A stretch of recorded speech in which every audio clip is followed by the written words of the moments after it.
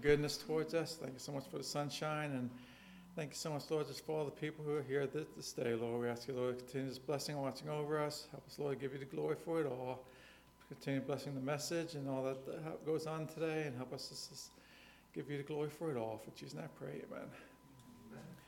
Okay, it's the first for our first song. I ask you to turn to number 25, and please stand for it. And magnify the Lord.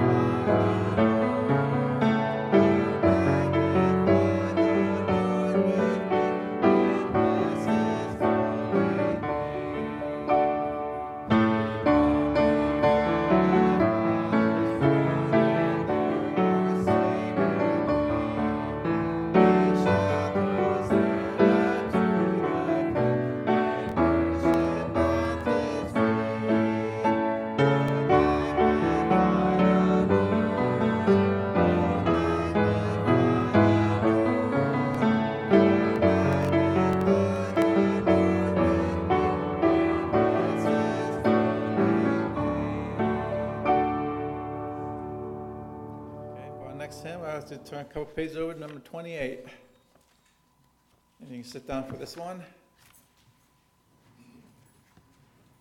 How great thou art.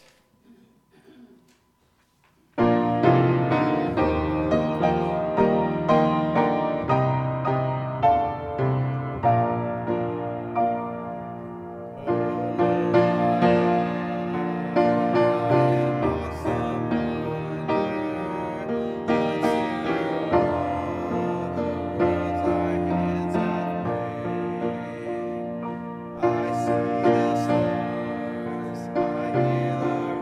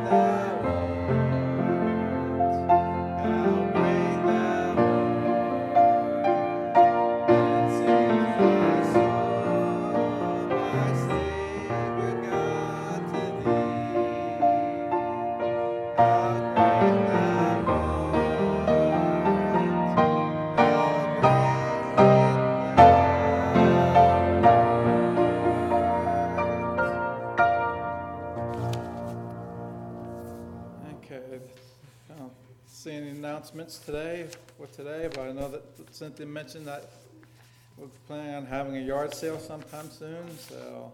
No, that was just, I was putting it out there to see if somebody would be Okay. interested in having it up, and I haven't gotten feedback on that. Okay. But I would like to say one thing, just a reminder that we are collecting Weiss receipts and ShopRite receipts, and they're in that big clear vase or vase back there. Okay.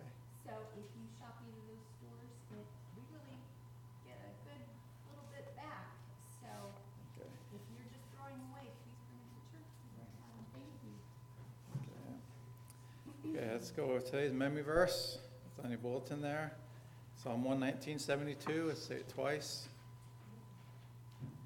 Okay, Psalm 119:72. The law of thy mouth is better unto me than thousands of gold and silver. Psalm 119:72. The law of thy mouth is better unto me than thousands of gold and silver. Okay, these next hymns will actually run together. They're a melody. So I say turn 703 and 704. So we'll just do one right after the other. It just goes right from one right to the other. Yep. Nothing is impossible, and what a mighty God we serve.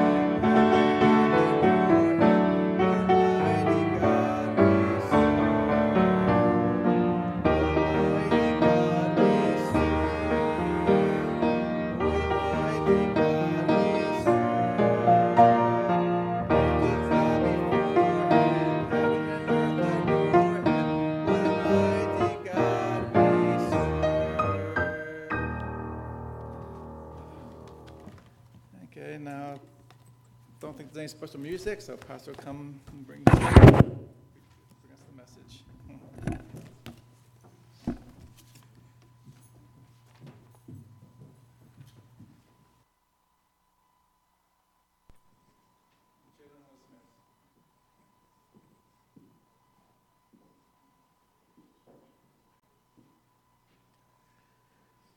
I haven't said hello to you yet. Hello? So I have my problem with my tongue.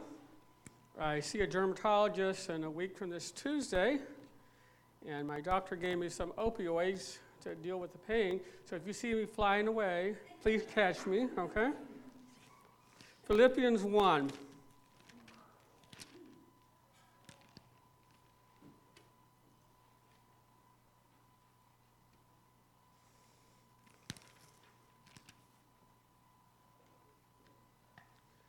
There was a man by the name of John Bacon. He was a sculptor. He left an inscription to be placed on his tomb in Westminster Abbey. He wrote these words: "What I was as an artist seemed of some importance to me while I lived.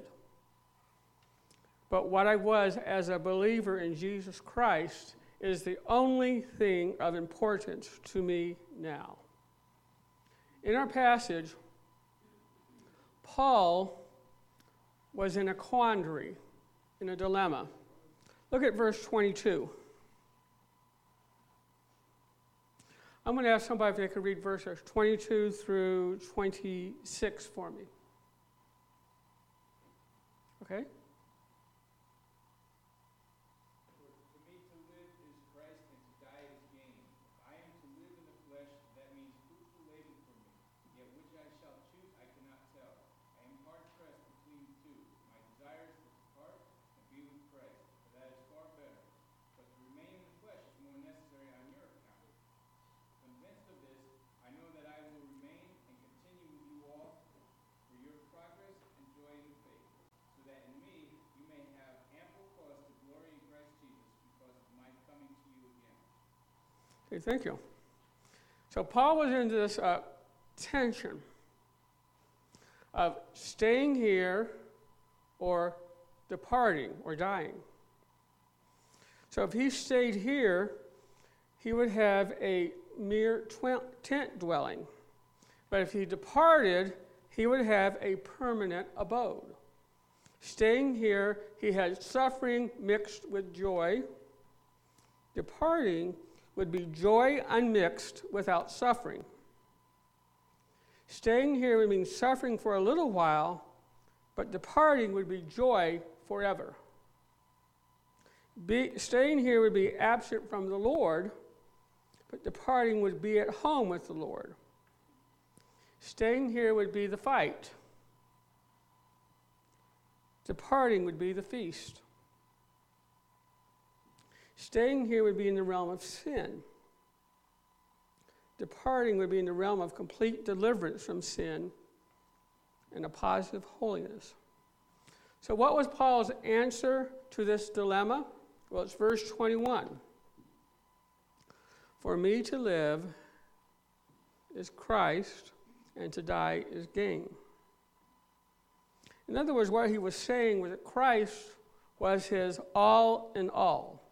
That is, Jesus was Lord of his life, Jesus was king of his heart, and Jesus was the love of his soul. Someone wrote these words, "The surest sign that God has done a work of grace in my heart is that I love Jesus Christ best, not weakly and faintly, not intellectually, but passionately, personally, and devotedly, overwhelming every other love of my life." And so for Jesus to be all in all means that he is sovereign over my life. He's over my life. He's in control of my life. He is the commitment of my life. So we want to look at this verse today and focus on this thought. Let Jesus be our all in all. Let's pray. Bless your word today, Lord. Help us in it. Speak to us. May we listen and obey. In your Son's name, amen. And so, let Jesus be our all in all. And how can he be that? Well, first of all, we have to let him be all in our lives. Notice what Paul says in that text again. For me to live, Christ, and to die gain. If you were to look at the Greek of that verse, there are no verbs. So for me to live, Christ, to die gain. But notice how the verse starts off. He uses for me. And that is the beginning of that Greek sentence. It is a marker of emphasis. In other words, Paul is saying, for me, Christ. He's given a personal testimony. He is not self-centered, but he is Christ-centered. Excuse me. Paul's own life had been completely taken up in the person and program of Christ. Christ was the sum total of his existence. And he says, I'm in vital union with Christ, and I live in total devotion to Christ. Now, so if we're living for Christ, if for me to live as Christ, what are some of the manifestations of that? First of all, there is salvation. Salvation. Salvation, or true spiritual life, can only come from Christ. Acts 4:12. Neither is there salvation in any other, for there is none other name under heaven given among men whereby we must be saved. So if we don't know him personally as our Lord and Savior, we don't have true life. We don't have salvation. We're still dead in our sins and trespasses. Now, let me urge you this morning, if you don't know him as your Savior, maybe today is the time to get saved. But if you are saved, you can say, for me to live, Christ.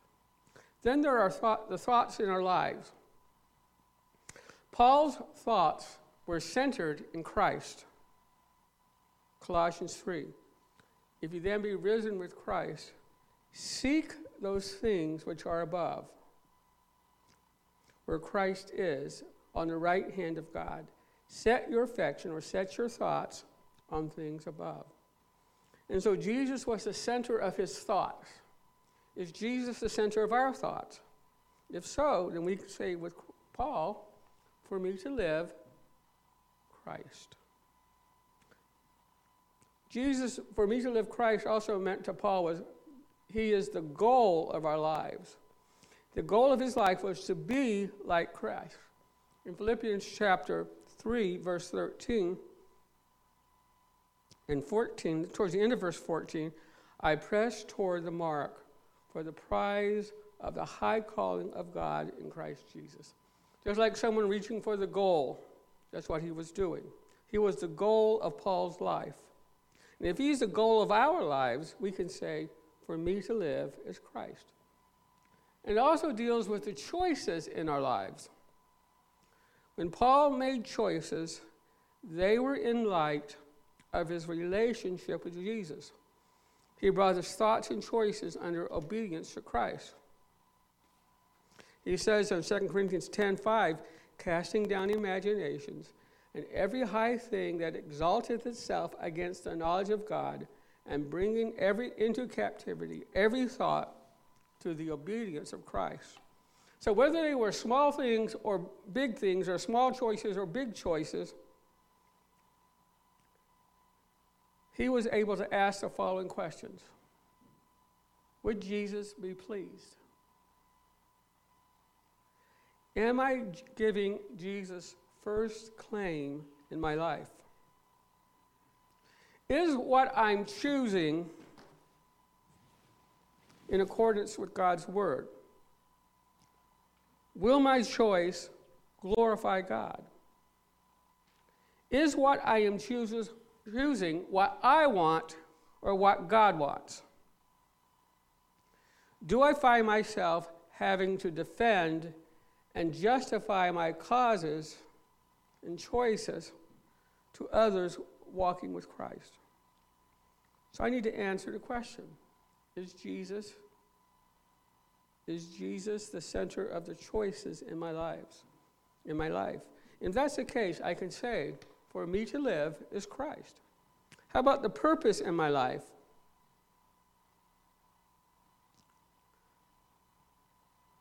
First Corinthians 2:2, for I determine not to know anything among you save Jesus Christ and him crucified.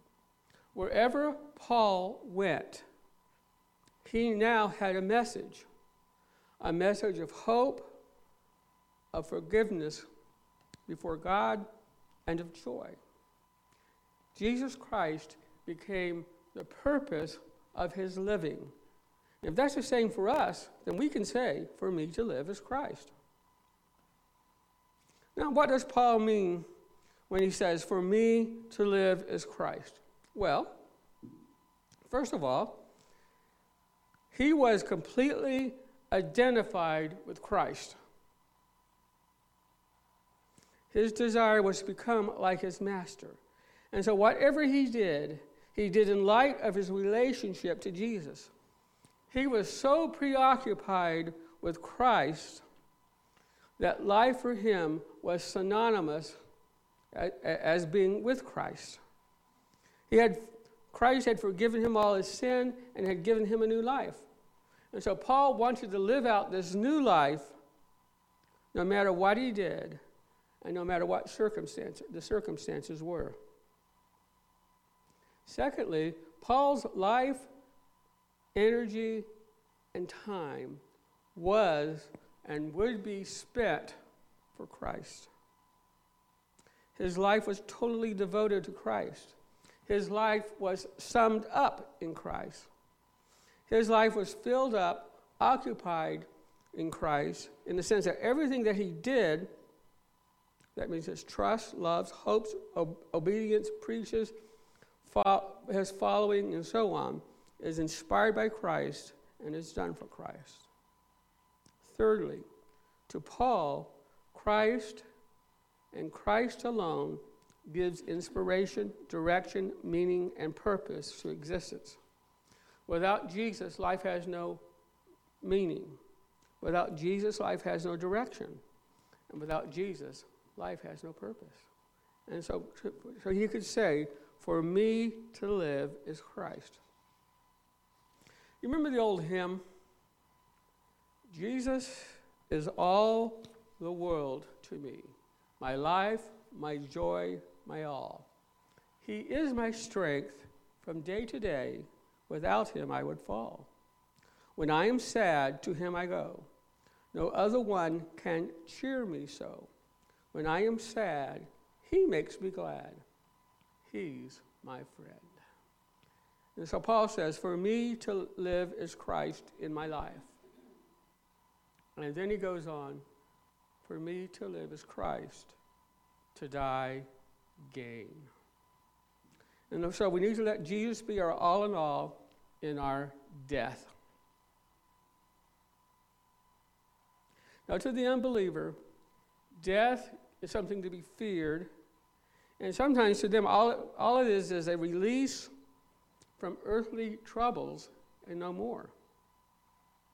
Someone wrote these words, and lo, upon being told by Prometheus of sufferings still to come, cries out, what gain have I then in life? Why did I not hurl myself from this rugged rock? Better it were to die once for all than linger out all my days in misery. So dying to the pagan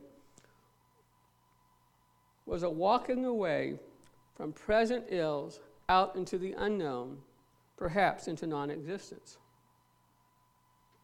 Also, since most people today believe that man is only an animal, many of them don't think there's any life after death anyway. Now, in contrast to the believer, to the unbeliever, for the believer, death is gain. And we need to be looking at it that way. For me to live is Christ, and to die, gain. So Paul also viewed death as a release from earthly troubles, but he saw death as more than this. In death, there was a continuing relationship with Christ. Life, which is Christ, is thus not destroyed by death. It is only increased and enriched by death. So after death, all believers will collect the profits of their life's investments for Christ. And we need to never forget, God always pays rich dividends. So what would this profit be for us? Death would bring us into the presence of Christ. Death would bring us into more complete union with Christ. Death would remove us from suffering and trials. Death would remove us from the limitations of earthly life. Death would bring us into rest after a life of toil. Again, another writer. Death will be a distinct gain because it will be a gateway to clearer knowledge, more wholehearted service, more exuberant joy, more rapturous adoration. The death is gain because it brings more of Christ to us and more of us to Christ. Another writer. One of the martyrs said to his persecutors as they led him to death, "You take a life from me that I cannot keep, and bestow a life upon me that I cannot lose. What an attitude to have. Now, let me ask you as we close, do you feel the same tension about life and death as Paul felt? You know, since June 8th, when I was in that accident, I have on several occasions asked the Lord this question: why did you spare me? I tell him, Lord, you could have taken me home. Instead, you have left me in this world. You know, Lord, I could have been free from the recovery process, the rehabilitation, the limitations, the pain, and the stress. You know what his answer to me is? I come back to verse 21. For me to live, Christ. That's the reason. If you were to complete the sentence, for me to live is, how would you complete it? Would you say, for me to live is money? For me to live is my family? For me to live is my career? For me to live is my car, my house? For me to live is my computer? For me to live is buying things? For me to live is entertainment? If I were to sum all those answers into one thing, you know what we're really saying? For me to live is me.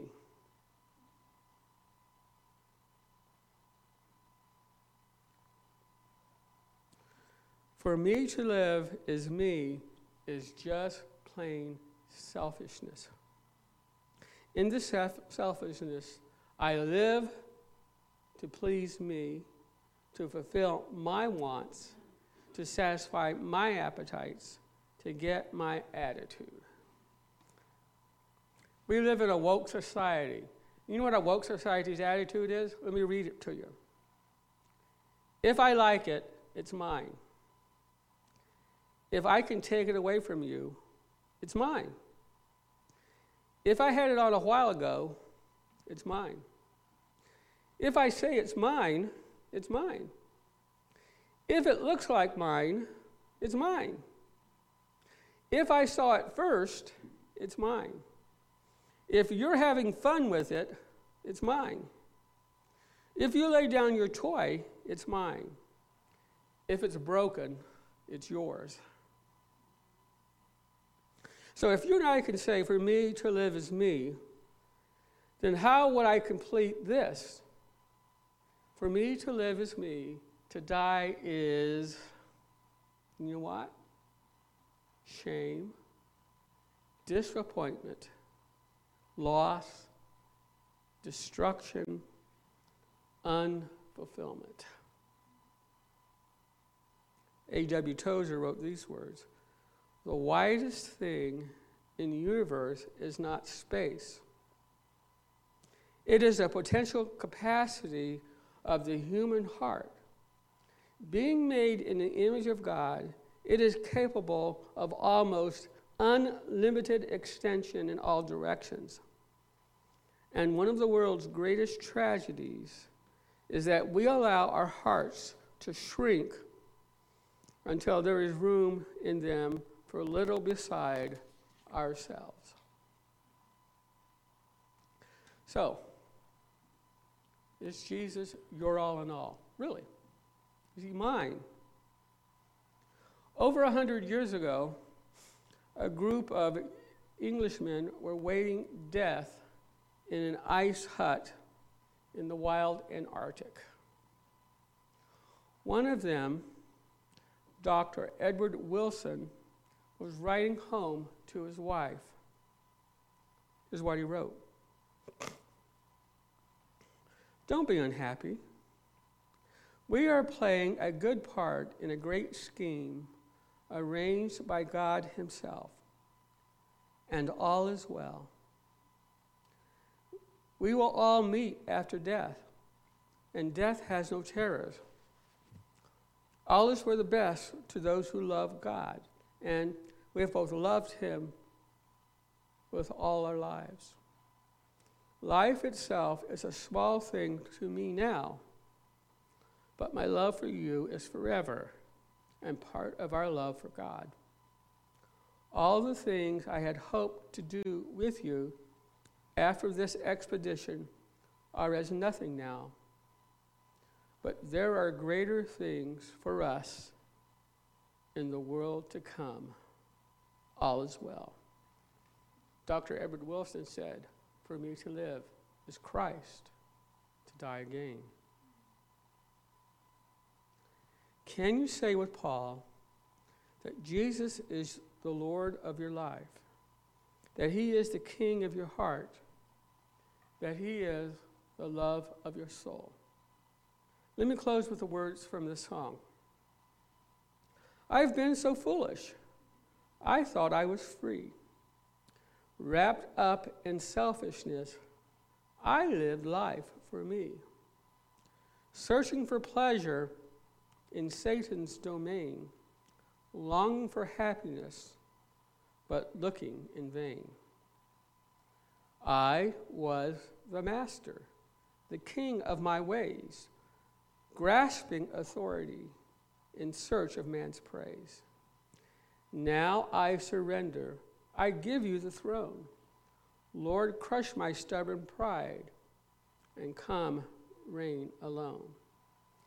Lord, in temptation, when my heart is untrue, conquer my passion and bring me back to you. King of my heart, I crown you now. I fall at your feet, and before you I bow. Though my life is nothing, it is all I can bring. I am your servant. You are my King. Let's pray. Thank you, Father, for your word this morning. Nothing in life is important when compared to you. Help us all to see it today so we can say, for me to live, Christ, to die, gain. In your Son's name, amen.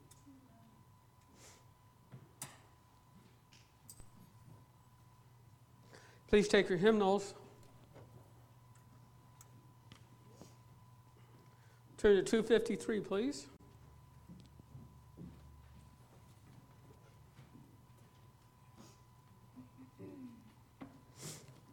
Please stand.